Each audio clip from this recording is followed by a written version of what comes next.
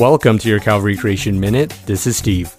In an earlier episode, I talked about the archaeological evidence for King David.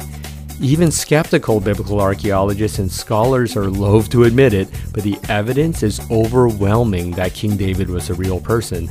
However, that doesn't mean they're all willing to agree with all the biblical details surrounding David. Here's a quote from liberal archaeologist Israel Finkelstein, saying that David's army was nothing more than, quote, 500 people with sticks in their hands, shouting and cursing and spitting, not the stuff of great armies of chariots described in the text, end of quote. And David's Jerusalem was little more than, quote, a hill country village, end of quote. Statements like these once again attempt to undermine the reliability of biblical accounts. So let's take a look at more recent archaeological evidence from over the last 14 years. One of the sites that was excavated was the biblical Shaharem. An excavation in 2013 in the area unearthed a prominent 10,000 square foot building with 3-foot thick walls. The people that did this study identified this huge structure as an administrative center in the area of the recently established Davidic kingdom. This building was dated between 1050 and 1000 BC, which is in the exact time of King David and Saul.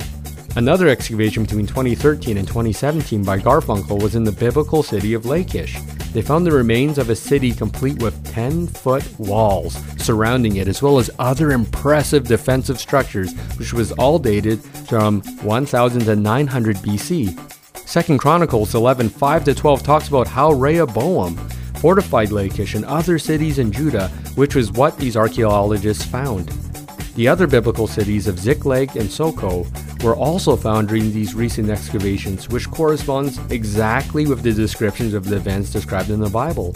These were not small primitive structures, but well-engineered large structures. This sounds closer to the great kingdom as described in the Bible than 500 hill people with sticks, don't you think? Archaeological evidence once again testifies about the historical accuracy of the Bible. To learn more, contact me at creation@calvarychapel.ca.